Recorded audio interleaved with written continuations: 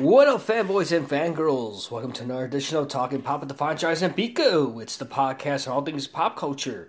I'm your host, the Franchise, and of course, my co-host, the brother with the same mother, Biko. What's up, guys? I'm going to let you know this podcast is brought to you by Anchor. Anchor is the easiest way to make and create and edit a podcast. Make sure to listen to the dynamic ad at the beginning of this episode. Now, further ado, before we get to a topic at hand, which is pretty much the top 5 Xbox exclusive games based on my experience and Miko's experience. So, pretty much, it took us a while to get through it. Just going through, for me, I only played Xbox and Xbox 360, so I didn't jump into the Xbox One. I pretty much jumped to PS4. So like I said, I tried pretty much on my list. I pretty much games that either I played, demos or somehow played it in the past.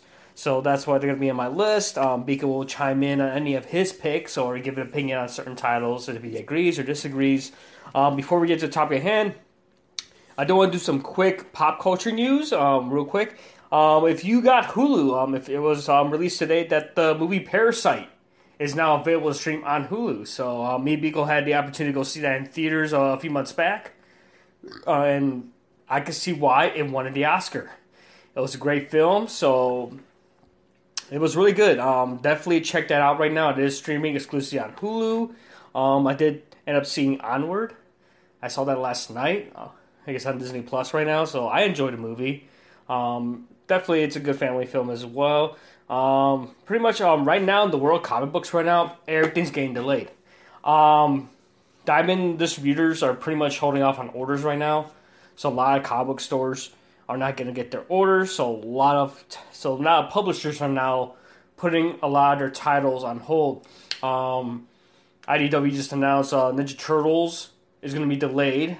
It's going to go a hiatus after issue 105. Sonic the Hedgehog is going to go delayed in May. Even in manga as well, like a lot of Kodansha Comics, who are big manga publishers in Japan, have announced that right now there are going to be delays in their print media as well. And then recently, Shonen Jump magazine announced that their weekly issue is being delayed due to one of their staff has been diagnosed with COVID-19. So it's affecting pretty much the literary world as well. I'm just going through comicbook.com right now to see what's the biggest new thing besides Tiger King. Because it's still being talked, because I know Netflix announced. If you haven't watched Community on Netflix, I suggest you fucking do it already, because it's already on there, no excuse. I'm not saying you couldn't watch on Hulu, but now you can watch it without having to deal with endless ads. If you don't have that on Hulu, then whatever, but other than that, it's Community, and if we don't get the movie, at least you can binge through the whole thing. Yeah, so yeah, you have two choices. And check that out definitely. Pretty much. Also, announced that PlayStation, Sony, just released the first look at the PS5 DualSense controller.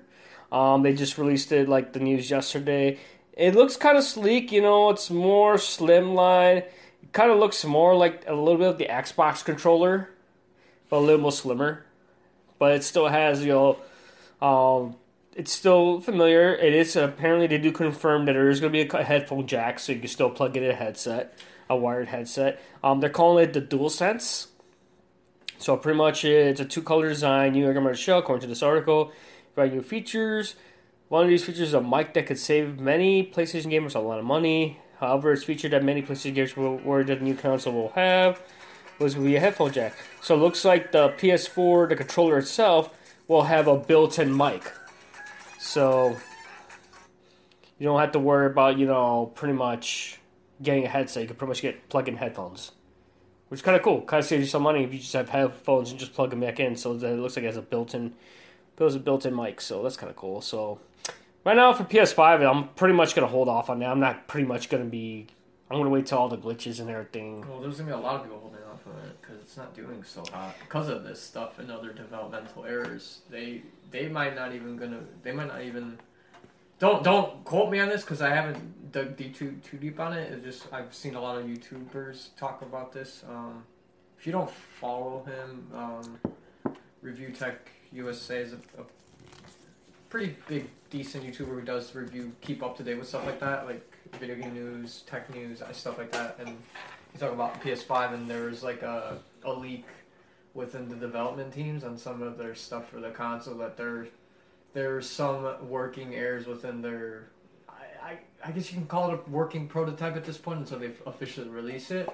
That they were having some sort of issues that weren't even running standard to what the competitors, aka Xbox, what their reveal of whatever their stuff is right now, wasn't even up to their standard yet, as far as working to even remain competitive. In the sense that, like, if you're going against Coke and you're trying to make the next best soda to take some of its market value, but you've been like, if you're Pepsi doing this shit, right? And then I think Mexican Coke kind of helped with them in the sense that, like, you know, it brought another stream of revenue for them in the sense that they have it's the same recipe, just not using high fructose corn syrup and using sugar. In Mexico, which they were doing for centuries. It's been natural. Years.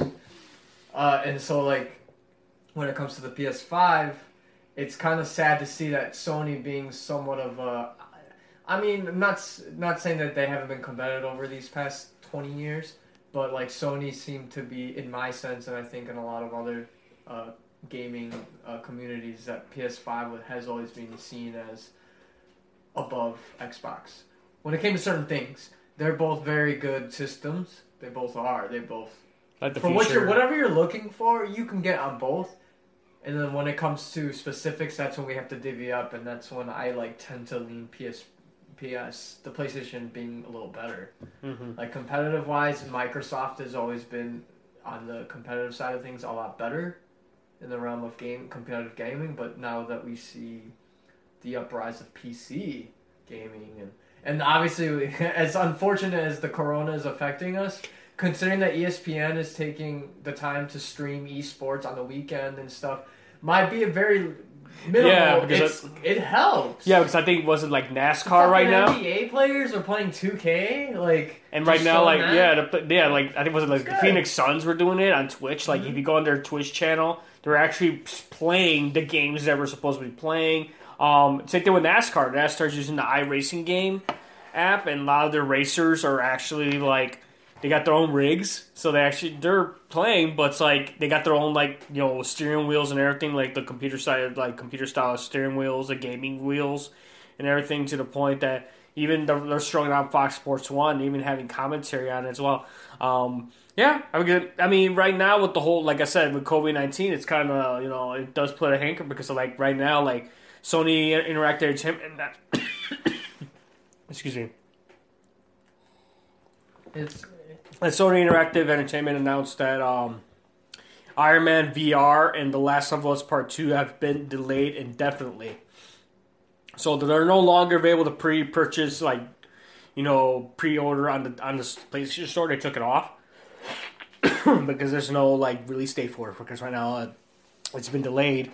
And of course, you know, I played The Last of Us. You know, it was a really good game, and of course, you know, with the PlayStation VR, you know, Sony's trying their best to push that VR system, especially when they showed that first demo for Iron Man VR.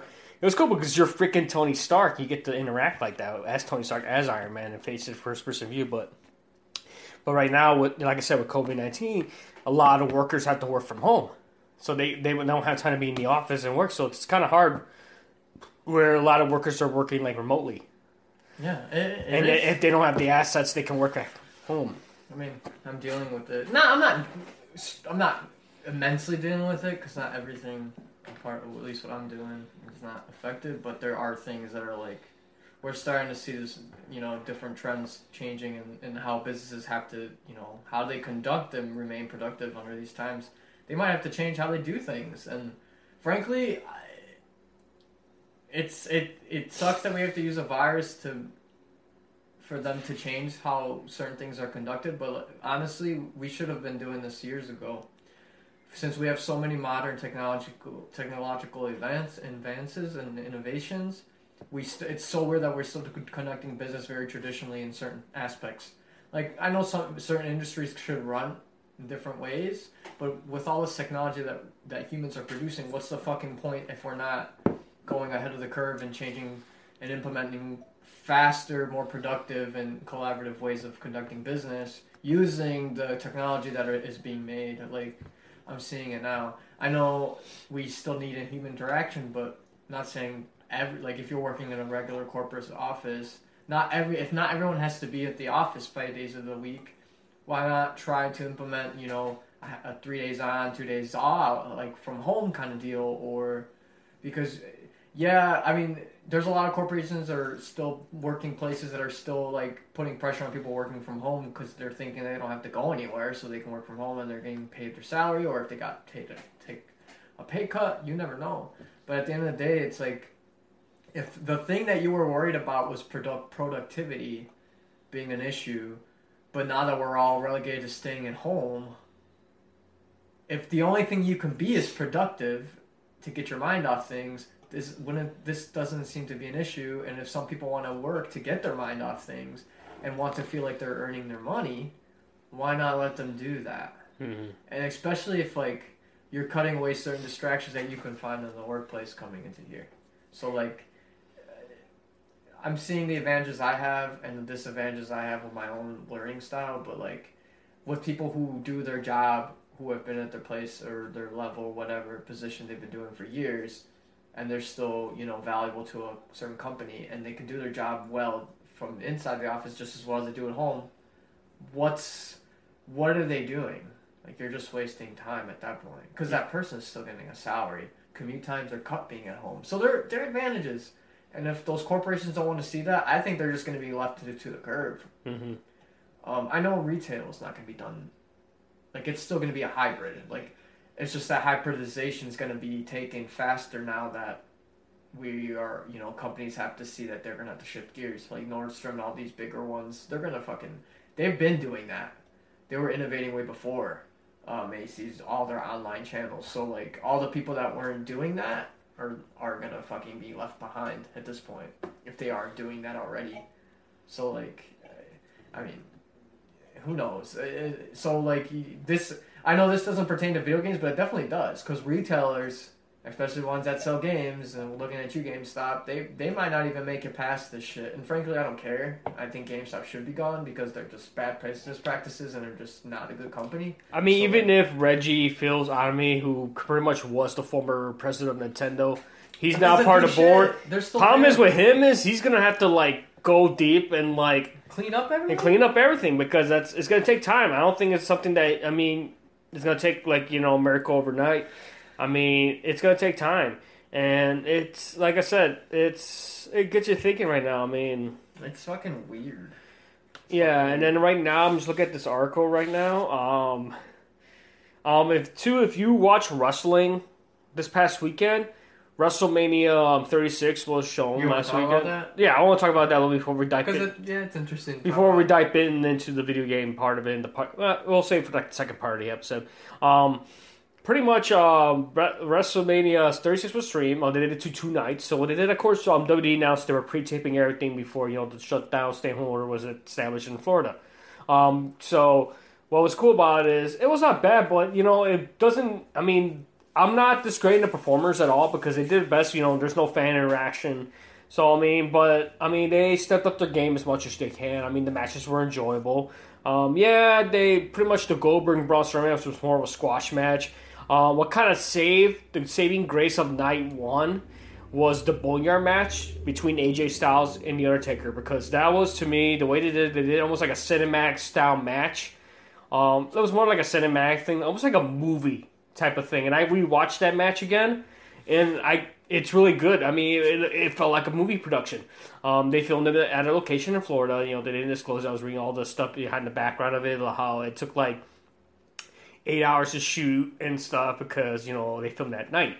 So and then, like I said, it was really good to the point Undertaker came back as Biker Taker. So he had like the vest and everything, and he was coming down to Metallica. So that was kind of cool, riding a motorcycle. While AJ came out through the first day, Hearst was playing like the old Undertaker theme. And then the Druids opened the back of the hearse, and pretty much Coffin comes on. Here comes AJ, and they're playing his music in the background. He's dressed, he's got the OC shirt, the original club shirt, of course jeans, because it was like a street fight almost. And then here comes Undertaker, the motorcycle going down the street. It's kind of like the American Badass Undertaker, so it was kind of cool. But to me, it was more like the real Taker, like, not the character, but like the person, like Mark Calloway. So it was kind of cool. And they like the dialogue between him and AJ when they were going at it. They said that 100% of that was improvised. So they were just bouncing off each other, and it was really good. Definitely recommend, if you want to see WrestleMania 36, definitely see that Boneyard match. It was really good. And of course, like I said, Braun Strowman was Universal Champion, so because Roman Reigns, due to, he recently battled leukemia, and of course with COVID-19 going around, his immune system could be compromised, so that's why he dropped out of the match. And of course, the night 2 we had Brock Lesnar versus Drew McIntyre, which finally Brock Lesnar is no longer champion. Drew McIntyre finally won because to me it was a guy who pretty much was one of Vince's chosen ones back in the day, in the early days with his wrestling. He was an FCW graduate, and pretty much he got let go in 2014. He got let go when WWE Network just launched. It did cuts. He went. Did shine in Indies, was Impact champion, came back to WWE, became NXT champion, then got moved up to the main roster, and he got a lot of momentum going behind him to the point that a big fan base was growing around him, and it was kind of more of a redemption in that match. It was really good. And of course we had the fun, and then we got Edge and Randy Orton. To me, it was one of the longest matches ever because they filmed the whole thing in the Performance Center, except for the Boneyard match and the Firefly Funhouse match, which I'll get into that in a little bit. But going back to the last match, which is Randy Orton and Edge, this was seeing Edge come back after being away from the ring for 9 years, having to retire because of complications from his neck, and having the other surgery, and him training him back, getting evaluated by doctors, getting different opinions if he was able to take bumps again, going back, getting to ring shape, making the surprise return at the Royal Rumble, and then making a program with Randy Orton, who he used to tag team with back in the day, back during the Ruthless Aggression era. And it was a good match. It was long, but they pretty much, battled out everywhere in the Performance Center, so you got to see a little bit of the Performance Center using whatever they can in their environment. But yeah, it kind of dragged a while, but doing that, I don't think they would be able to pull it off if COVID-19 would have happened and they were in the big arena at, Tampa Bay Stadium. So, there were some advantages filming on an audience. And of course, the Firefly Funhouse match was kind of interesting because it kind of poked fun at John Cena's career because he got to the point where John Cena was... I actually went and saw a video of reviewing that shit because a guy I listened to never watches that shit, but his roommate told him to watch it because he had mentioned the first time. It was the first time that WrestleMania was ever doing 2 nights. And it happened to be... they did 2 matches that felt like movies. That felt... No, not... He didn't say anything like that. He just said that it was going to be for 2... He didn't want to tell me anything like that. He just said, WrestleMania... He's like, I don't know anything about it. I just know WrestleMania was like the Super Bowl, because... Super Bowl wrestling, professional wrestling, yes. Since we grew in the 90s, everyone knew what that was the big event, because... everyone knew what wrestling was in the 90s. Not that it's a big event in general, just that, wrestling became so mainstream in the 90s that everyone that may not watch it knew about it. Mm-hmm. That was the thing. Just like the Super Bowl. You may not know what football is, but the fucking Super Bowl, everyone knows what you're talking about or have an idea of it. And so, this guy, he was telling me, yeah, I guess I'll watch it. I was like, I was going to watch NFL or NBA, but here I am. So now he was watching wrestling with them, but he caught the second night. He didn't want to do the first because he had other shit going on. So the second night, and he watches the Funhouse shit. And then it was freaking hilarious. Watching the video of reviewing it, and he threw clips. They looked weird as shit, but yeah, it was the most trippiest because they poked fun of John Cena's career, basically. I don't know if I would call that a movie compared to the other one, but I liked how it was. It was they're doing callbacks to his career. Yeah, it was like that. John Cena, this is your wrestling life. This was your life. And then they parodied a lot of the old school, the '80s, Saturday Night's Main Event, and of course they made fun of WCW with the NWO and stuff. They had to make it, somewhat different because it's would you think they would ever do some shit like that, having their normal run of the gun type? No, I don't think the way they did this. I don't think it would have worked. I know many people don't agree that watching wrestling, with no audience is kind of hard. But remember, they did it back they did it in 1999. When they did the halftime heat, they did Mankind versus The Rock, and then the arena match. As a gimmick, not as an actual business practice. But like I said, don't get me wrong, it's but think about it. this was like at least a distraction on what's going on right now. At least, to give people some, some form of entertainment because, you're stuck at home. If you don't work in an essential business, you got to have some kind of entertainment. There's no sports right now. Or you don't have any hobbies. You don't have any hobbies. So this was like a little sideways. Or anything interesting about you. But like I said, props to WWE. And I just read that it was one of the highest rated, social media type events because there was a lot of discussions of it. It was trending and stuff. So pretty much it was trending. And then according to this, apparently UFC 249, this is an article from CBR.com. I guess UFC is planning to do their pay-per-view at a Native American casino. They're planning to do it in a Native American casino to avoid coronavirus restrictions. It says there's a rumor, but it says according to the New York Times, UFC 249 will take place at the Tachi Palace Casino Resort in Lemoore, California on Saturday, April 18th.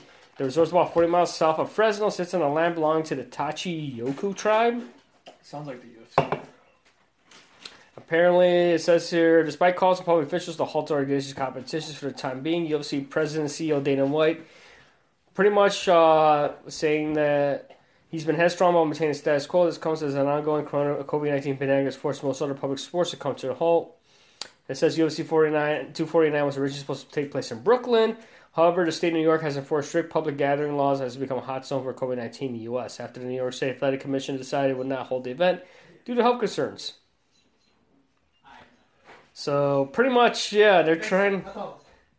They could do that. Because Native American tribes and reservations are sovereign. They're sovereign nations, so they can't be. They don't live with the same rules we do. We granted them that. Really? You're right. You're not it's fine. So, 1 second. No, it's really interesting. So, Beagle's gonna step out for a little bit. So, definitely check out WrestleMania 36. Definitely check out the Boneyard match. Like I said, lately I've been watching WWE, the old WWE from the beginnings of before the Attitude Era. So right now I'm in '97 right now. I'm around April of '97 right now. I just still gotta fit it. I just basically the beginnings of Raw's War. So the very first episodes when Raw the converted to Raw's War. Bret Hart's still there. So watching that right now, I just watch all the old In Your House pay-per-views as well. So I'm going in order, so going by date and pretty much, watching that as well. Pretty much in video gaming wise, so before I get into video gaming, I will go back to that subject right now. I do want to mention, for your anime fans, Funimation did announce 24 new animes coming out soon for the spring season. As well, let's see if I can pull up the list here. I don't know if I'm on Anime News Network trying to find it, guys. Apparently they have a list of animes, and of course looks like Netflix added the final 41 episodes of the 1986 Saint Seiya anime with new English dub and subtitles. So let's get the rest of the episodes on there. But no, I'm just gonna pull up that Funimation article. I can't seem to find it. Of course, last weekend My Hero Academia Season 4 came to an end, and of course Season 5 has been announced. We have to wait and see when the final day. There's rumors saying that could be coming back, not this coming summer, but next summer, which probably gives time for now. The manga, volume 24 in the U.S. is supposed to release in June right now, so I'm pretty much up to date. I'm pretty much past the anime right now, and I'm looking forward to when the anime comes back and they look into the training arc where Class 1A and Class 1B do training exercises. I get to see Shinzo because he makes an appearance, and of course he's taking the general studies class, so he has the opportunity to pretty much take part in the training sessions, and he might get recruited to one of the hero courses. There might be an opening for him, so we get to see Shinzo. And of course, if you've seen season 4 finale of My Hero Academia, of course Deku's One for All quirk is starting to pretty much he's going to start in the manga. He's going to start having flashbacks. He's going to start having his powers going to start going out of control. He's going to start getting new abilities.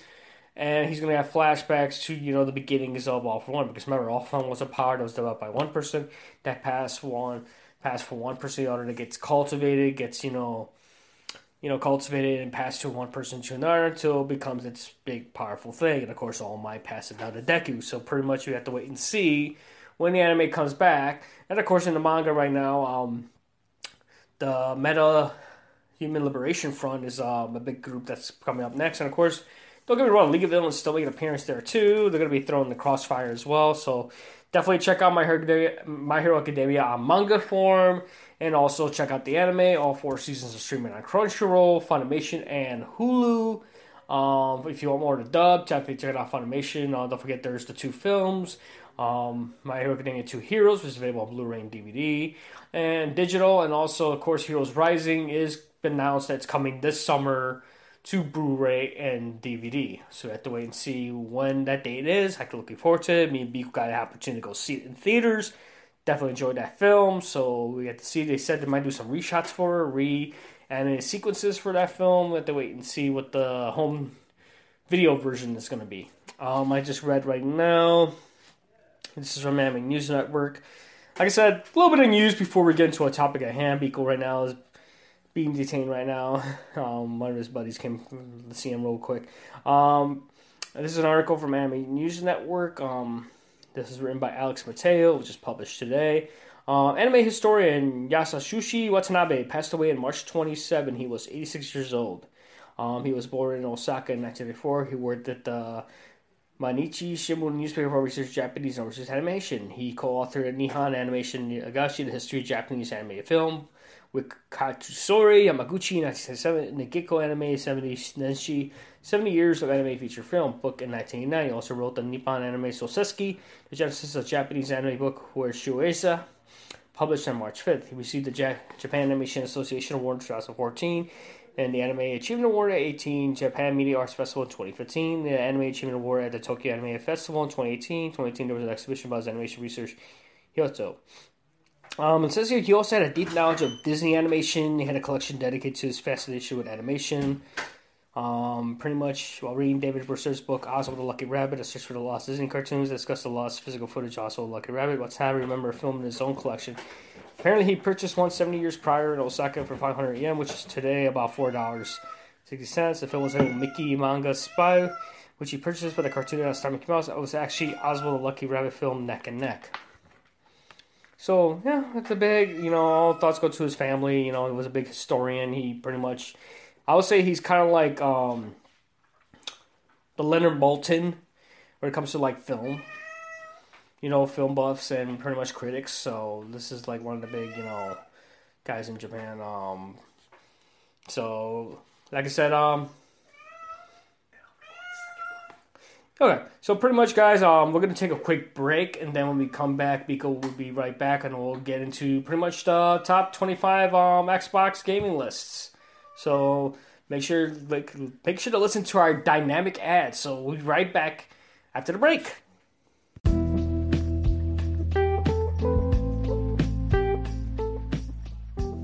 Hey, it's Stefan Chais from Talking Pop at the Franchise and Biko. Just to let you know, we have a storefront. It's teespring.com/talkingpop. We got shirts. We got tank tops for men, women, kids. We also got hoodies and sweatshirts. We actually have coffee mugs, and we have an iPhone case and a Samsung case with the Popsternaut logo on there. Also, we have stickers, so you can put on your locker, on your laptop, whatever you want to put those stickers on there. So right now, if you go to teespring.com/talkingpop, and when you go to checkout, use the promo code TalkPop and save $5 on your order. Support the podcast. As always, geek on and take care.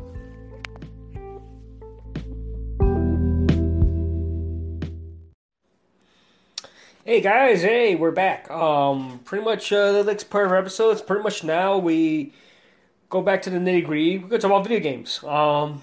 So what we did was, I posted a question on the site itself, on our Facebook page at facebook.com/talkingpop, and pretty much put what your requests for the top 25. And the three of them were given were top 25 Xbox exclusive games, top 25 exclusive PS4, PlayStation games, and top 25 Rick and Morty episodes. So we decided to do 3 weeks of top 25. So for our top 25, I decided to pretty much, I went through Xbox exclusives, basically what was on the Xbox system itself. I went through Xbox 360. Pico probably has some for like Xbox One exclusives.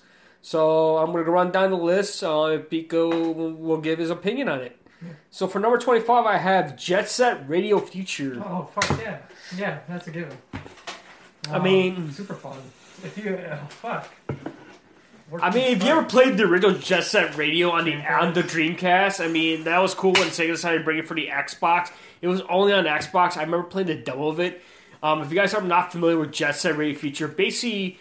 You go around, you're skating, and pretty much tagging places, pretty much. It's like a cool soundtrack. You know, it's like a techno type of beat because it was like 2001. Techno hip-hop mix, you know. It was kind of cool. You do like all these tricks, and you pretty much tag buildings.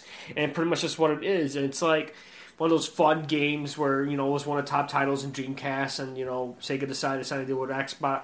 Or Microsoft say, hey, let's take our franchise and have a new spot. Yeah, it was one of the launch titles on there. Yeah, so I don't know if there's been any iterations, or that's like the most recent Jet Set feature. They did a remaster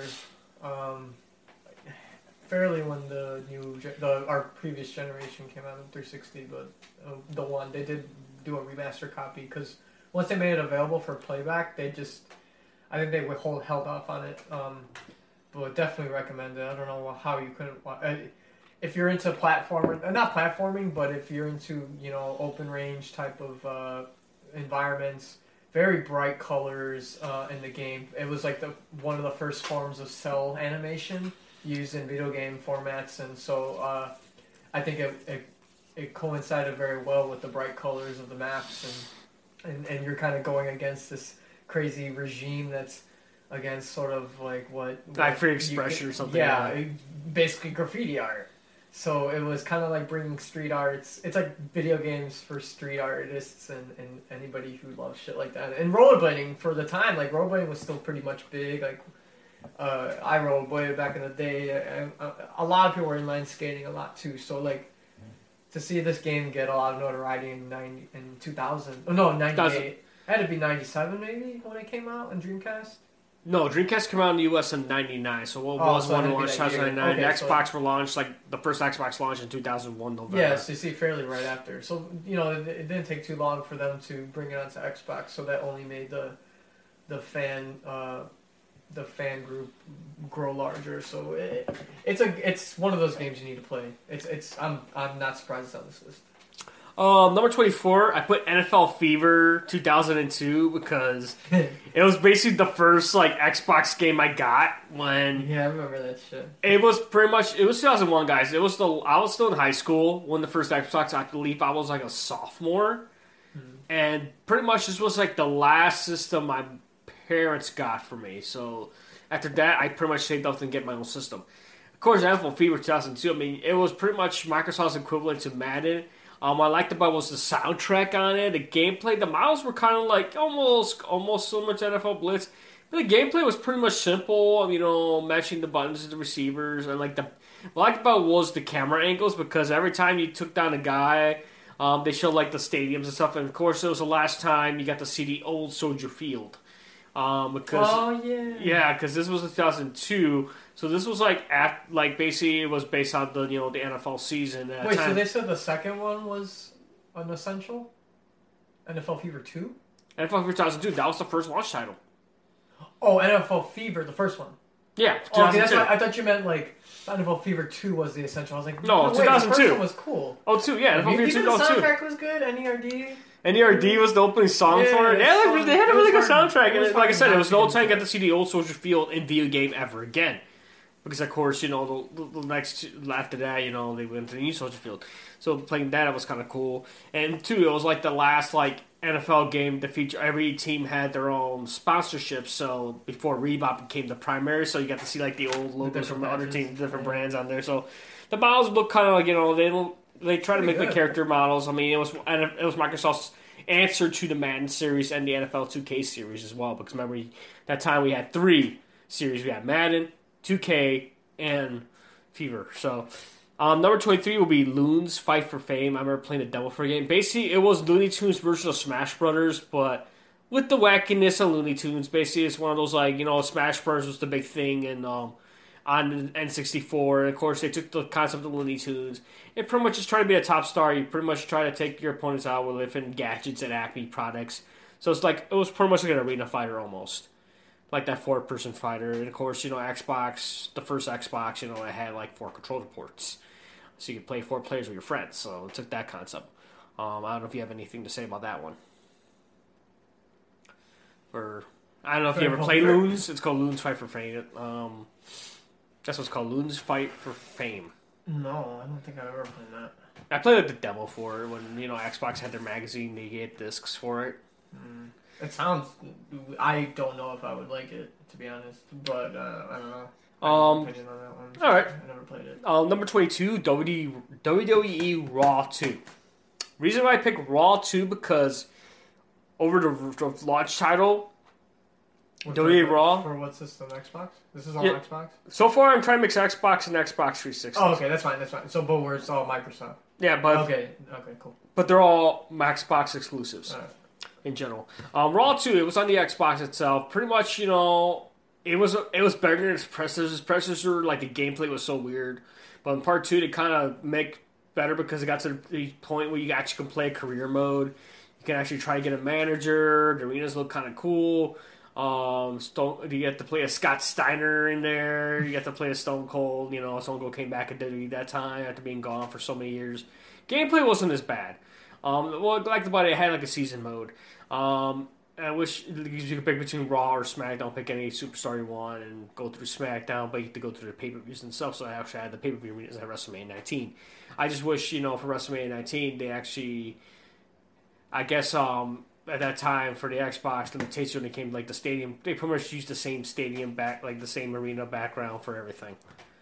In WWE? Because at WrestleMania 19, they held at Safeco Field in Seattle, so they couldn't do that baseball stadium style look. Because, I think due to rights and stuff. So, it wasn't a bad wrestling game because, the SmackDown series was still exclusive to PlayStation, so this was like, since the SmackDown was still exclusive to PlayStation, they decided, let's do WWE Raw. So it was like their answer to SmackDown before eventually SmackDown crossed over to Xbox 360, which was the SmackDown vs. Raw series, which I'm surprised I didn't put on the list, but I didn't have many games of it. So number 21, this is an Xbox 360 exclusive. It was Naruto Rise of Ninja. So if you're a big fan of anime and fan of Naruto, it was kind of cool because you get to play as Naruto and get to go around the whole Fireleaf Village and pretty much interact with the locals or the residents. Get to do missions. If you're pretty much playing Naruto, you're pretty much playing the first arcs of the game. And the challenges were tough. I mean, there's different missions you got to do, but it's like it was like the first anime exclusive title for the Xbox 360 at the time. I don't know, Biko, you're not a big anime guy, so I don't know if you have any pins in that one. Naruto Rise of Ninja? Not really. I never played it. Okay, number 20, Fusion Frenzy 2 for the Xbox 360. Fuck yeah. Remember Fusion Frenzy? Oh my god. It was fun. Honestly, I think it just doesn't get enough recognition because Mario Party was still very much high in stride as far as party games, I guess you could say 4-person mini-game battle royale type of video games were concerned. And then, throwing Mario characters, it's kind of hard, you really got to throw some different competition at them, but I think Xbox really had a good run with fucking Fusion Frenzy. The characters were all unique, the games were all unique, the music was cool, the environments are so different, all the games were challenging as hell. I think it was engaging enough to where you can have repetitive play in a sense that, and get enough people together at those points, and LAN parties weren't anything new, or different. Everybody was doing, in-home LAN parties or 4 people playing at the Xbox because it had that capability. And then when they did the sequel for 360, we already had that online game. It was only then once they opened it to, not that Xbox didn't have the online, but once 360's online capabilities came in, it was just a godsend. It exploded, and they added tons more games. I think they even had DLC released to where they kept adding new ones onto the online multiplayer, so you were playing different games that you weren't able to access just playing the regular single player, or I guess you could say 4-player split screen. There you go, split screen play. So Fusion Frenzy, man, you have enough friends to come around or in the quarantine. If they have it in this Microsoft Store, check it out. You would have a lot of fun playing it. I think it'd be fun. All right, number 19 is Lips for the Xbox 360. Now, if like PlayStation had Sing, this was like Lips was pretty much the karaoke for the Xbox 360. What's kind of cool about it is if you bought the set, it was for the 360. What was cool about it, you get to play, you have to sing karaoke, match the pitch and everything, but at the same time they had the music videos with the music. So they actually had the music videos for like What Is Love, and they had like, and the controllers light up and stuff, and it got to the point where it came with two controllers and you could share with the audience, and the controllers like motion, so they kind of glowed, meaning you were doing good or you're doing bad. But it was a fun game. Pretty much, like I said, it was like Xbox answer to karaoke before Rock Band came and took over everything. So I don't know if you have anything about to say about Lips. I remember you having it. But no, because I never really played. But it's a karaoke game. It's fun if you're into karaoke. All right, number 18, Conquer Live and Reloaded. Oh fuck, Conquer. Yeah, if you ever played Conquer's Bad Fur Day on the 64, So this was the remaster, basically the more redone, remade for the Xbox. Pretty fucking good. So this was crazy because it actually had the World War II sequences. I don't think it was in the original Conquer's Bad Fur Day. So what it did was it had added the whole World War II sequence where you have Conquer going through like different periods. And this time when he's fighting a war, and he's got the thing when they're storming Normandy Beach sequence. So basically, it's what it was, and they had like a little bit of arena fighters, like almost like a shooting thing. So you get to play as different characters, different classes and stuff. But of course, like that was the multiplayer part of it. And then the single player was pretty much a redone version of Conquer's Bad Fur Day when Rare got bought by Microsoft, and eventually Conquer went with them. So Conquer was no longer on the Nintendo side, so it was one of those launch titles. I don't know if you can say anything about Conquer. I was Bad Fur Day, so Conquer Live Reloaded. I think it was one of the first ones where it was when Xbox Live launched on the Xbox. This was one of the launch titles for it. No, yeah. Because it added the whole online gameplay at that time.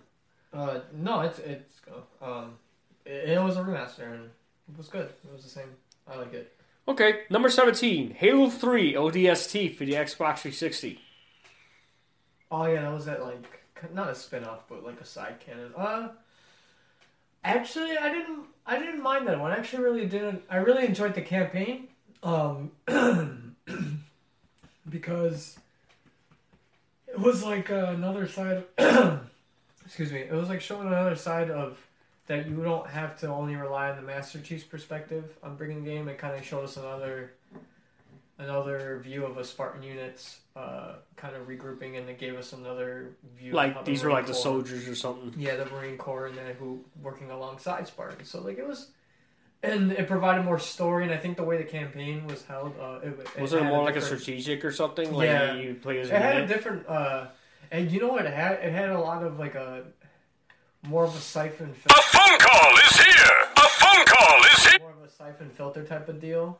If you've ever played those games on the PlayStation when it first came out, but in the sense of the environment and how it paced, how they carried your character and how the story progressed, it just felt very dark tones and regrouping and going through those towns. Going through those cities to where like it was all abandoned, and you're playing the Spartan that doesn't have the same capabilities as the Master Chief. So it was like the first time that you had to deal with a human. You're a regular person. You were a highly trained Plus Ultra Marine. So it wasn't, you weren't necessarily starting out with the best an assault rifle and high powered armor.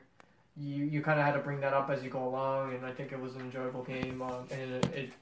And Halo 3 in itself was an amazing game. So I'm not surprised you put ODST in there. I think it just doesn't get talked about a lot because it was just kind of like it was. At that time, there was a good enough amount of marketing, but Bungie was going through their struggles at that time too, with the Halo property. So it just started becoming something to where we see it as it is today, with 343 taking over. So it just became, I think it was one of their last bouts of creativity when it came to that sort of thing. Besides Reach, I guess. All right, number 16, Crackdown.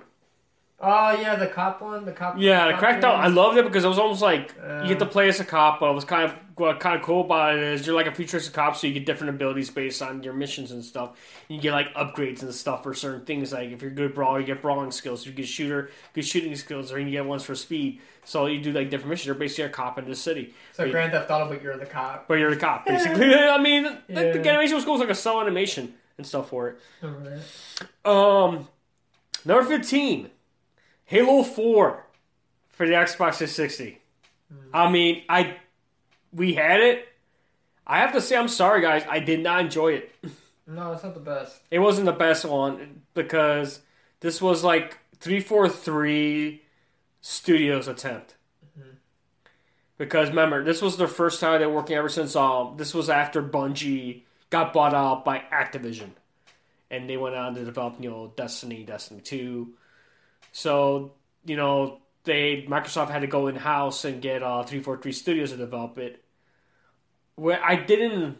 Yeah, I mean, you're Master Chief again. I mean, if you played like Halo 3, it takes place after Halo 3. But Halo 4, I'm sorry, it's like it was. I did not enjoy the story at all. I felt that they tried their best. That it's kind of hard to top off where Bungie left off. I mean, don't get me wrong, the graphics are great, the gameplay is somewhat okay, but I like the fact that you get to pick different weapons and stuff, and different ability, and you get to use weapons that you couldn't use before. And then they added like a new villains besides the Covenant and stuff, so it was kind of like it was interesting. Yeah, it was a weird. I forgot Those weird necromancer type of things, the technological weird. I forgot what they were called. I forgot what they were called too. I think they were like the founders or something, the original founders of Halo or something. I don't know what they were called. Like I said, they made that or something. Yeah, they were like the creators of it or something. I forget what they were called. They were called like a weird name, but they were like the first original architects of Halo. So so they felt really special about it. But then I don't enjoy the last level too. Actually, you're right. The storyline, it has a lot of levels that are like annoyingly difficult, and some that are just like especially with the last level. The last level pisses me off because it's just so unbearably long. It's just annoyingly longer than it had to be, and all the steps would make you do just to get, and the enemy being super overpowered. And for you to have to deal with a lot of the bullshit that was there, leading up to that level, it just becomes very non-fulfilling at the end of the day. And I get it. The game as it plays as a whole is fine. It was definitely more or less stylized towards Call of Duty at that point, because Call of Duty was kind of churning. Not at that point, Call of Duty's reign on churning. First-person shooters every year was kind of dwindling to essentially what it is present day. I'm not saying it's terrible. It's just not what it is at its strongest as it was. And Halo and you saw a lot of other properties taking a couple of things that Call of Duty was doing, and I think Halo implemented some of the things that they were doing into that, and it very much played the same way as if you were playing Call of Duty. So you were able to very much transfer that same sort of I want to say muscle memory when it came to your control skills. But yeah, the Halo 4 is okay. I liked it for the multiplayer, but its campaign was just very unfulfilling. All right, number 14, Bloodwake. Give me. Bloodwake was pretty much you play at this girl who was like a vampire, and she pretty much goes against she's like the rebel. It was pretty much Xbox answer to what was that other game that was on PlayStation? I forgot the name of it. But Bloodwake, she was one of the top anime video game waifus. Pretty much up there with Lara Croft and stuff, and pretty much she wielded swords, but she was also a vampire. But she was, I guess, this this evil section of vampire tribes. So I did play. I remember playing the demo for it. I mean, it was all right. I mean, that time my game tastes were so different, so I don't know why I can say more about it. Yeah, I don't remember if I even played it. I know they made a film based on it as well. So, number 13, Halo Reach. I put number 13 because it was Bungie's last last Halo game on Xbox 360, but that was their last game they made. That was like their swan song, basically. Pretty much Halo Reach was basically pretty much the precursor to Halo. It was pretty much, the beginnings of Halo. It was like, I read the novels, so they took some characters from the novels, because if you read the novel, there's the novel called The Fall of Reach, which pretty much, at that time they made novels based on the Halo universe, and I have the novel called Halo Fall of Reach, which pretty much talks about the beginnings of the Spartan program. How pretty much they took these kids, kidnapped them, made clones of them, and put them and pretty much enhance them, make them like super soldiers, put them through this rigorous training to eventually, and the very few get selected to be Spartans. And pretty much at this time, what Halo Reach does is basically the Planet Reach. That's what their main training facility, for the UNSC. It's up to this ragtag team of Spartans to pretty much try to defend the planet and try to buy time for the Pillar of Autumn and other ships to escape. And eventually, John 117, who eventually, as Master Chief, manages to get on Pillar of Autumn, but you don't get to play as Master Chief, you get to play like the people that he used to work with. So you get to play these different Spartans. When I like for a fact that you get to play also as a female Spartan. So, and pretty much, it's mostly in the game, you're not by yourself, usually with like a comrade or something, but you're like in different parts. And I kind of like the last sequence where at the end, you're trying to survive. All you have is your pistol. You try to pick off the Covenant one by one before eventually you fall. At the end, you see the helmet on the grass. It was kind of like those dramatic, but I think it was almost like Bungie saying, thank you for following our series. Thank you for your, for your fandom. This is like our last, game for Microsoft. So It was kind of cool. I liked it. And I can't say negative things about Halo Reach. No, it's hard. It's actually a really good game. Yeah. All right, number 12, Halo 2. You probably wonder why I ranked it at top of Halo Reach. Halo 2 was a shit. Halo 2 was not bad. Halo 2 It was one of the fastest stories ever. In the game, yeah. It was one of the shortest stories ever. And the funny thing is, I remember staying up, going to, back at, really midnight release. I went to go get the midnight release. I actually stand outside the GameStop waiting for it. So I got the Metallica Vision. Well, what was cool about it is you get to play as the Arbiter. Yeah, that was cool. So you got to see... And new guns. We got new guns. And you got new guns. And plus, you get to play a different... and then Master Chief gets a new suit, so he gets an upgrade version of his old suit. You get to play as a member of the Covenant, essentially. You get to play the Arbiter, who was pretty much hand-selected by the Prophets, they call him. Mm-hmm. Who first... Pretty much he finds out... the Arbiter finds out that they were heretics.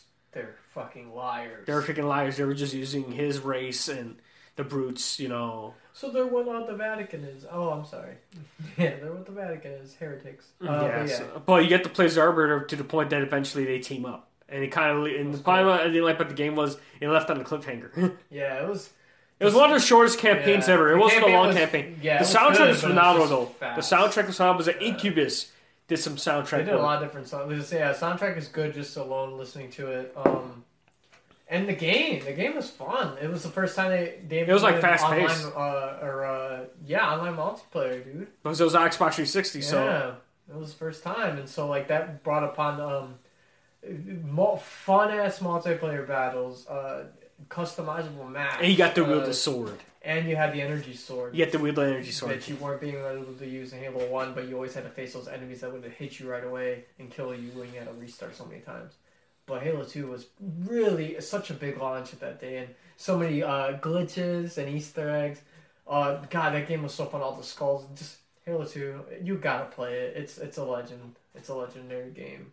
That was on Xbox. I remember that. Halo 2 was so dual wielding guns. That was on Xbox. It was like one of the last Halo titles for the Xbox because it was after the Xbox Live first launch on Xbox. So I spent hours playing that stupid game. It was so good. All right, number 11, Fable.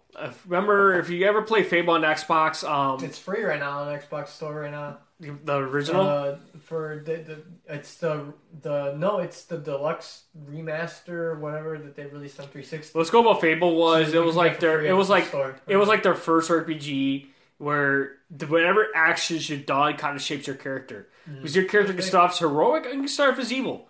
It depends on the choices that your character makes. I mean, you create the character from scratch, basically. You give it certain traits, but based on the actions of your character, it has consequences. You do good things, you can do bad things. It just shapes how your character's personality is. It was a fun game. I enjoyed it a lot. I mean, I can't say enough about that series. I don't know, anything you want to add for Fable? It was really big at that time with that sort of way of personalization for the character. It's very much in that realm with Fallout in that sense. Similar to where your actions do carry consequences not only on your environments but your character personally. So even their appearance can change, and Fable was really big on that too. It got really customizable, and I think honestly, it was such a big title because it had so many features for a game that played very well and running on Xbox, and it had an online capability too. So like I think it was like for deals. Yeah, I mean, it was just. I think it was just like updates and stuff. I don't think they added too much. Right, but I mean, with an RPG like that, to give it updates, current updates to where it can like add new features, whatever. I think it at that time that was a big RPG. I knew a lot of people who played it, and I never heard a lot. It. In a sense that not like World of Warcraft, but it had like some sort of... It had a lot of popularity at that time. Because it was like one of the only RPGs available on the Xbox. Yeah, because they didn't have Final Fantasy or something yet. Yeah, they didn't have shit. Yeah. Alright, number 10, Crackdown 2. We're the top 10 guys. Yeah, I never played So if you play Crackdown 2, like I think it was just I think that one, they just added more features, and you get to play with a buddy. I was like, you get to play with a friend. Oh, it's the same. So, I mean, they added more features and Nurse City, but, I mean, the animation, the game graphics were a little improved. Number 9, Mass Effect. Oh, okay, the first one, because at first, originally, it was on Xbox before EA decided, like, to make it for other systems. But originally, it was an Xbox 360 only title. So... definitely Mass Effect was like the BioWare, coming off of Jade Empire. Oh, I forgot to mention Jade Empire. How about Jade Empire? That was also... But the problem was they're on PC at that time, so I can't say they're exclusives anymore because they were also on PC. Mm-hmm. But they originally were Xbox exclusive titles. I remember Jade Empire was on Xbox originally. I don't know if it's on the Microsoft Store now, but it was one of our BioWare's. That was probably like Jade Empire. That'll be an honorable mention, was Jade Empire for the Xbox, because it was all BioWare's, they set up the model for character development, where you get to select, like, pre-selected characters, you get to, you get choices made, and you get allies, and you can pick what party member. But I think due to the limitations of the original Xbox, you can only have like one party member with you. Versus Mass Effect, you get to have two party members, but they each had different abilities. And based on your actions, you can, it gave you the choice to, based on what you're saying, can influence your party members, even to the point you can develop a romantic relationship with them. But the stories were so good. Like Jade Empire was inspired by, Chinese and Japanese mythology. Mass Effect, of course, some space, so that was kind of cool, like the different alien races out there, the Asari and the Krogan, the Sarian. You get to see different like characters interact and stuff. Definitely, those are, I would say number 9 is Mass Effect, but Jade Empire would be an honorable mention for the number 9 spot. Number 8, Forza. Motorsport, yeah. That was Xbox's answer to pretty much to Gran Turismo, which was the PlayStation race driving sim. I would say, but Forza Motorsport series was freaking phenomenal. I mean, it's still a big thing right now, I believe, right? Is it still like the biggest thing on Xbox right now? What is Forza? Yeah. As far as racing, no, I don't think I've ever released. Was there any Xbox One titles? I know you have an Xbox One. Yeah, I do. There's a lot of... Yeah, they're up to like Forza 6. I think so, 4 to 5 or 6. But, no, I mean, because there's so many race titles out there, especially with the one. We had, like, the Crew, Grid, Grid being on 3, I think. There's so many race... Like, I have Need for Speed. Need for Speed... But this being an exclusive, this was like Microsoft's like... I mean, that was the first attempt at competing with Gran Turismo on PlayStation. So they were taking notes, man. It's not like they didn't. But, like, Forza Motorsport was definitely a big competition towards Forza when it came to real-life simulating professional driving. Like Formula 1, your regular circuit track racing. It didn't have NASCAR, but with the years rolling on, they started adding that type of DLC with the later iterations. But that was that time where they had to compete with Gran Turismo because Gran Turismo was such a strong racing property for PlayStation. Like I didn't know anybody that did not want, like, especially big car people. Gran Turismo was the game, and nobody was fucking playing Burnout. Nobody was playing. But I think like Burnout was more like an arcade. Yeah, right. This so, was like a driving, like a driving simulation. Like Gran Turismo was that title for you. I think it's Forza gave it a run for its money. I think it was good too. All right. Number 7, Dead or Alive 4. I've never played any of the Dead or Alives. I think I played the third one maybe. I played the demo of it. But it's like Tekken, but it's Tekken. It's like, yeah, I guess say more. The girls are cute. I mean, yeah, the fighting styles are really awesome, like different cast of characters. But yeah, it was one of the like Dead or Alive. I remember it was always on. Dead or Alive 4 was like the last Xbox exclusive because now you can play it. Like now you can play on PlayStation 4 and stuff. But it was like Xbox exclusive titles. Number 6, Gears of War 2. I put that as my number 6. I don't know if you have any honorable mention. Will be at the number 6, but what do you think Gears of War 2? No, Gears of War 2 is great. It's when they introduced Horde mode, I think. Mm-hmm. So, like, I got into the Gears train. I was more of a Horde guy anyway, so I tend to lean towards playing that because I sucked in the multiplayer because the game style that Gears brought in was definitely different, and it took me a bit to get acclimated. But I do like the whole survival type of Horde game type, so I tend to lean over there. But as a whole, I would always play with Squad, and the campaigns were always definitely a big draw for me too. The campaigns were excellent, very movie-like. Hence that they're still talking and working about making a movie, but and we're up to Gears 5, so like it's still going, guys, and it still remains a solid, strong title to play and offers so Xbox much. only title, yeah. And just the campaigns are solid enough.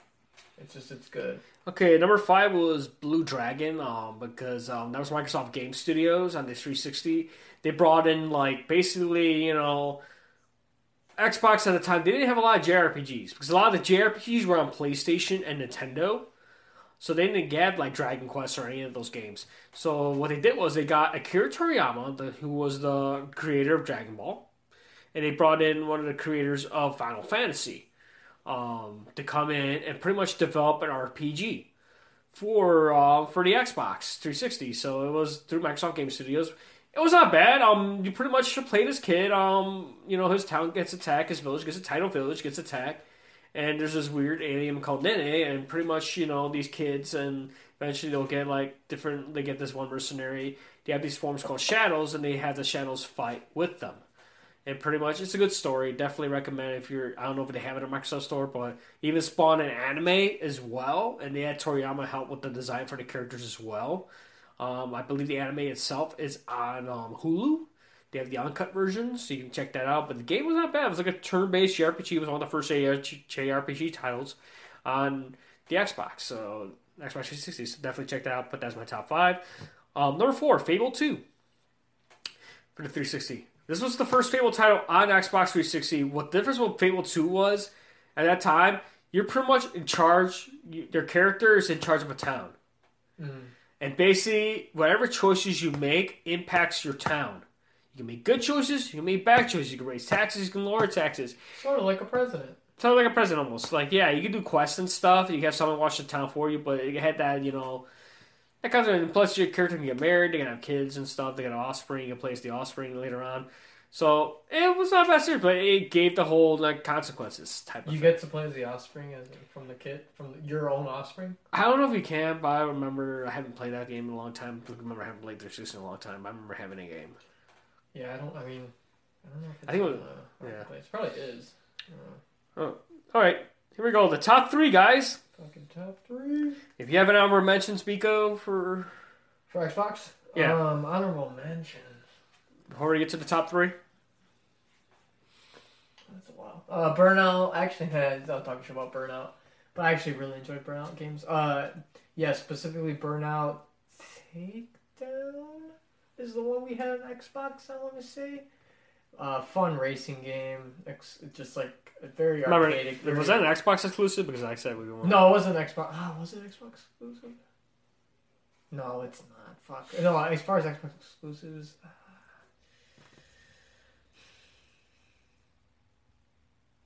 No, because we already said Halo. I guess Halo, the first one, was huge. That's weird because I had that. That's one of your things. Yeah. Ah, shit. All right. Well, then yeah. I mean, keep going. That's fine. Number three. I don't have any other ones as far as Number 3, Halo 3. Oh yeah, fuck yeah, Halo 3 campaign. And you got the most co-op is when you do co-op. One person gets to be the Master Chief, the other person gets to be Arbiter. Arbiter, yeah, and the campaign is one of the most difficult and then one of the best. And because this time it's like you and a race of Covenant are pretty much you and the Arbiter, pretty much Master Chief and Arbiter are pretty much help working together to take down the Prophet. They both have the same enemy, but at the same time, you're also fighting the Flood. You're fighting the Brutes. The multiplayer, you even were able to do even more customizable games. It was the first time that like you were able also to file share customizable maps to play in multiplayer, and that's when they started introducing games like the soccer ball game. There were so many glitches, so many Easter eggs, so many tweaks. So many things you could do in multiplayer. You could also in campaign, you could do co-op and you could do online co-op for campaign as well. So yeah, because I think Halo 3 introduced the first ever co-op. You could do online co-op missions. Mm-hmm. That's why you were able to play as Arbiter too. You could play. Your friend could play as Arbiter online as well, and you're able to join it. And you could have all those private matches. People were going crazy on the creativity with some of those games. They would style like certain places. That some of you were able to enact so many skulls even online. You can use those online maps to play in multiplayer as well for private matches.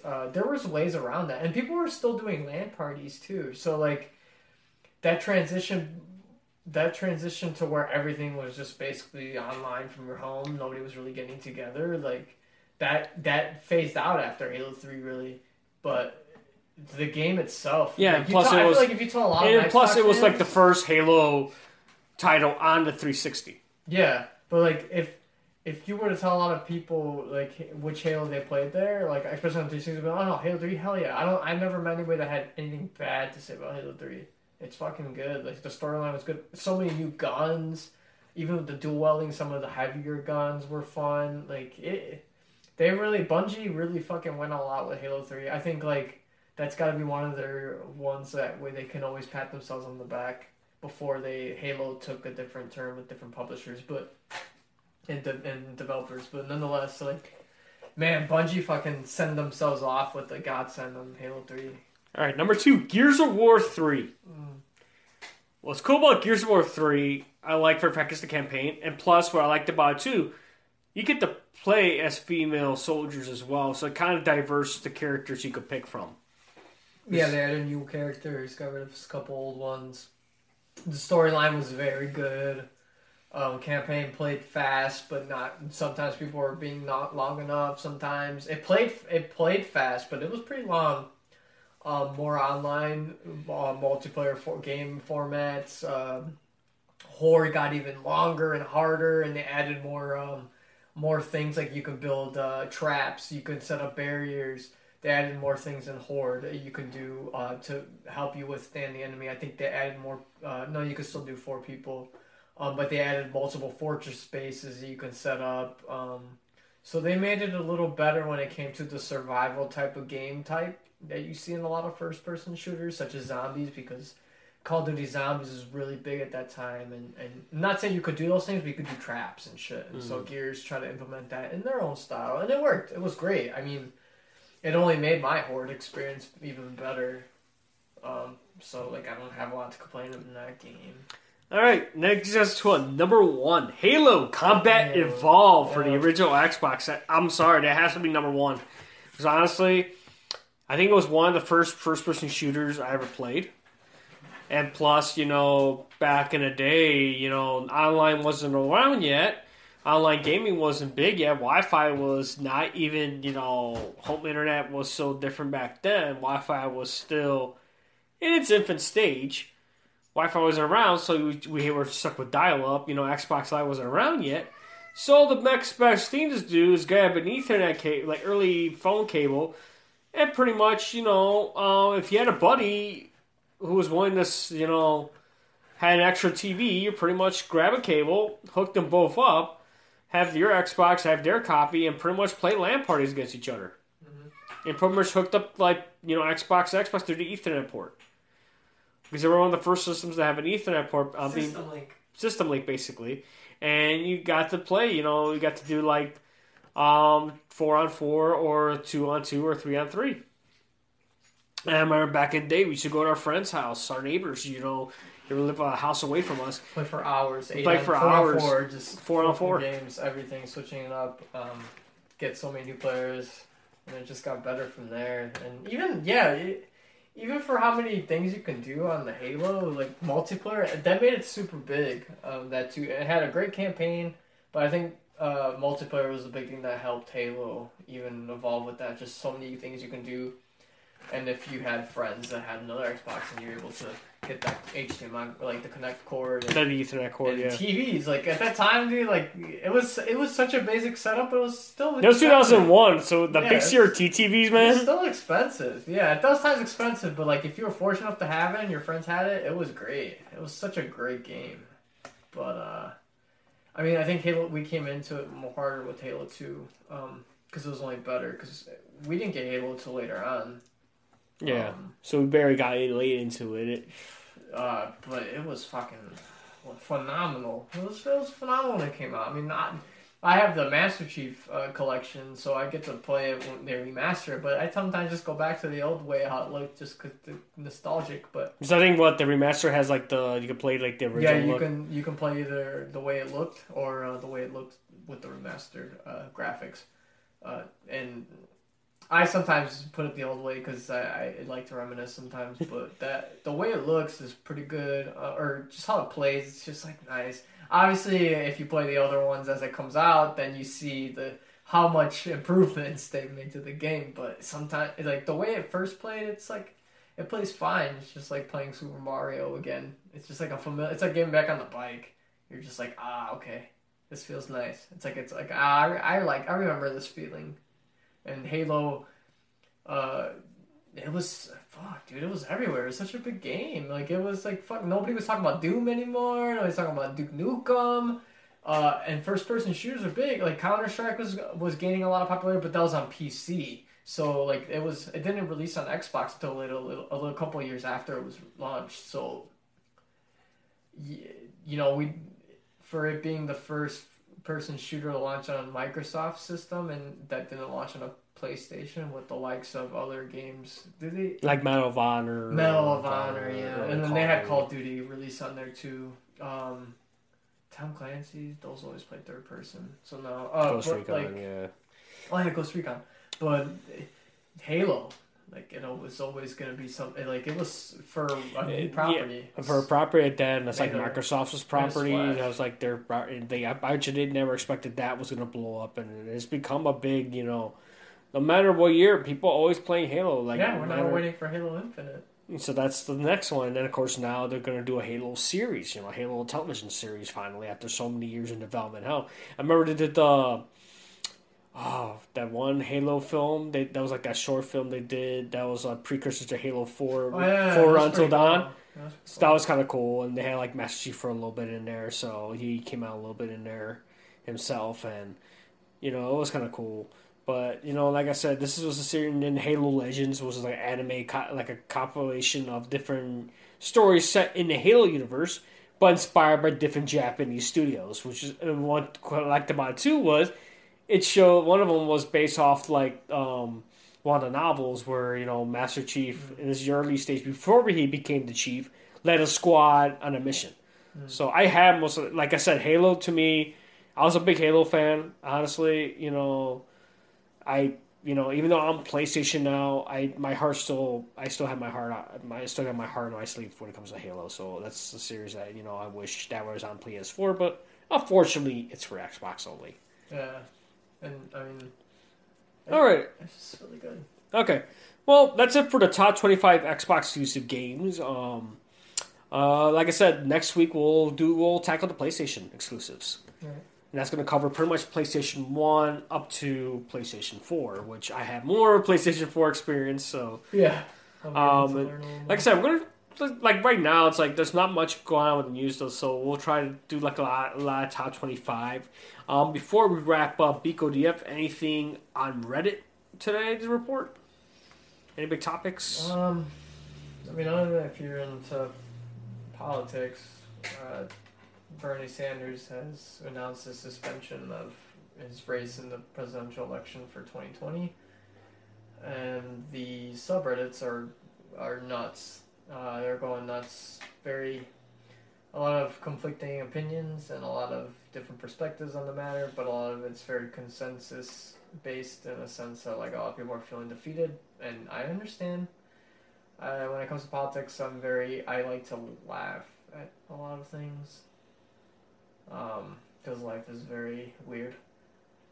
But not a lot of crazy news. It was just more or less like a lot of people passing away. People still trying to find the best measure to deal with Corona. But Bernie Sanders dropping out this morning was something very... it's been hurting a lot of people on the political mind. Considering that our country is going through some weird times, been going through some weird times as of always, and who knows. And so if whatever your leanings are, I just saw a lot of like crazy stuff getting thrown in the subreddits and the comments sections of things, and reading articles saying what's America gonna be, and it's like, well, we don't know what the world's gonna be dealing with this, so. I mean, all people can think about is just talk about the future because that's all we can do because we don't want to focus on the present because we can't do much. But at the end of the day, I don't know. Who knows how everything's going to draw out, but it's just a lot of, like, Trump 2020. Or it's just a lot of, like, oh, fuck Biden, or a lot of, like, they're all like, I don't know. Like, I don't know. So, it's just a lot of, like, I didn't find a lot of happy news. I saw a lot of animal videos, but they've just been letting a lot of animals walk through different museums and shit. Yeah. Walk through to see the other animals that are still locked up behind cages and shit. I was like, what was the difference? So you're showing one animal that gets to walk around the park, see all the other animals that could probably wants to eat him, and like they walk around. Yeah, it's like that penguin that was around I the saw aquarium. that. They let a couple hedgehogs run around a fucking some zoo out in like Connecticut or some shit. I'm just like, okay, I get it, but it's cute. It's nice to see. But I'm just like, oh, so you're selling one caged animal around the park to see all the other caged animals that A, either don't know what that is, or B, suffering, and C, like probably want to eat it. So it's just like, what the fuck? But nonetheless, like, I don't know. I didn't have a lot of. I know Resident Evil 3 Remake came out this past weekend, so far a lot of people are streaming right now. I've been watching the YouTuber John Wolf playing. He's put 2 parts of it, the playthrough right now. And it's kind of cool because he's playing Resident Evil 3, but he's got Jill Valentine wearing her... I guess Capcom has the original suit from Resident Evil 3, so he's got her playing with the original outfit. I think Markiplier's doing it as well. And of course, Final Fantasy VII Remake is coming out this Friday, guys. Right now, I'm going to hold off on it because it's not a complete game.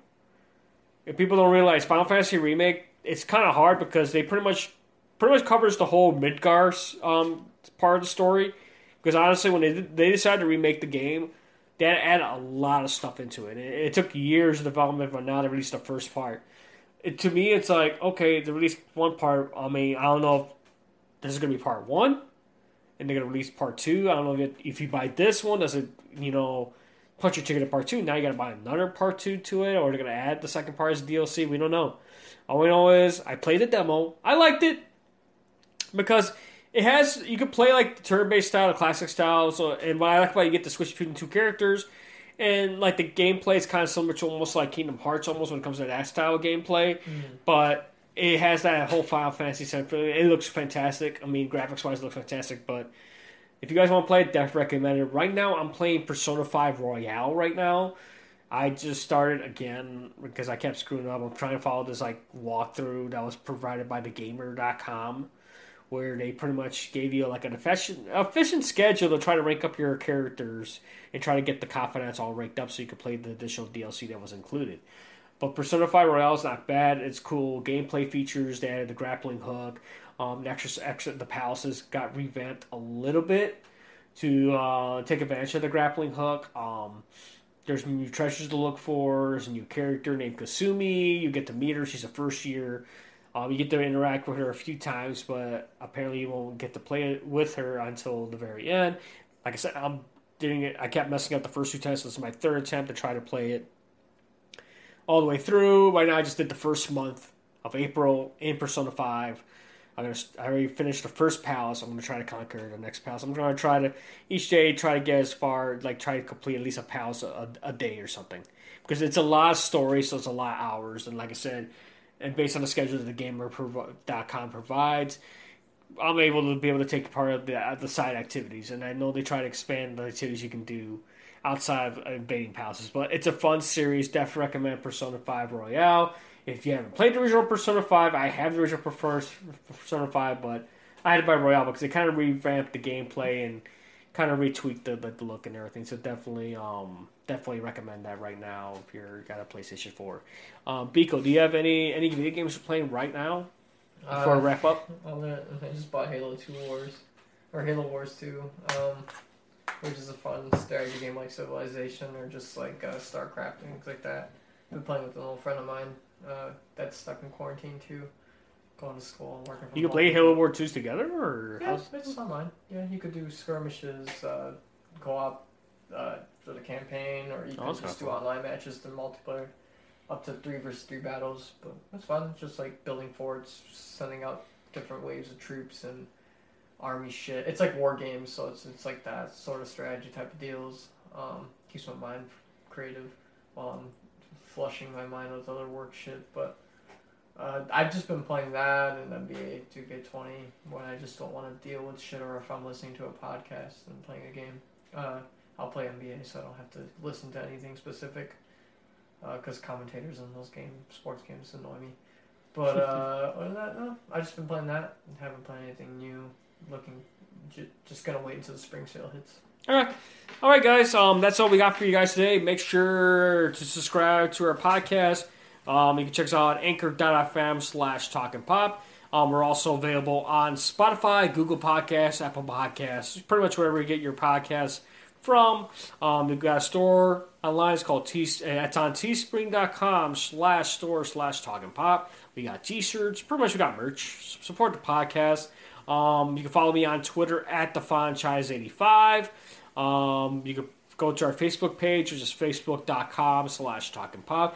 Post links to the episodes. If you have any questions or any suggestions for future episodes, you can chime on there. Like I said, I want to thank our buddy Grady for pretty much giving us suggestions for what to do for the top 25. This was his selections for us. He gave us pretty much top Xbox exclusives, so we're going to conquer and tackle top 25 PlayStation exclusives. So we'll see that, because like I said, we're going to go through PlayStation 1 all the way to PlayStation 4. So we have to tackle and see what PlayStation exclusives were and if we ever had any experience with it. Like I said, we're doing it based on experience, or if you ever played a demo for it, or we play at somebody else's house. Yeah, we don't want to just talk about our ass. Right. So like I said, make sure to stay safe. Make sure to wash your hands. As always, geek on and take care.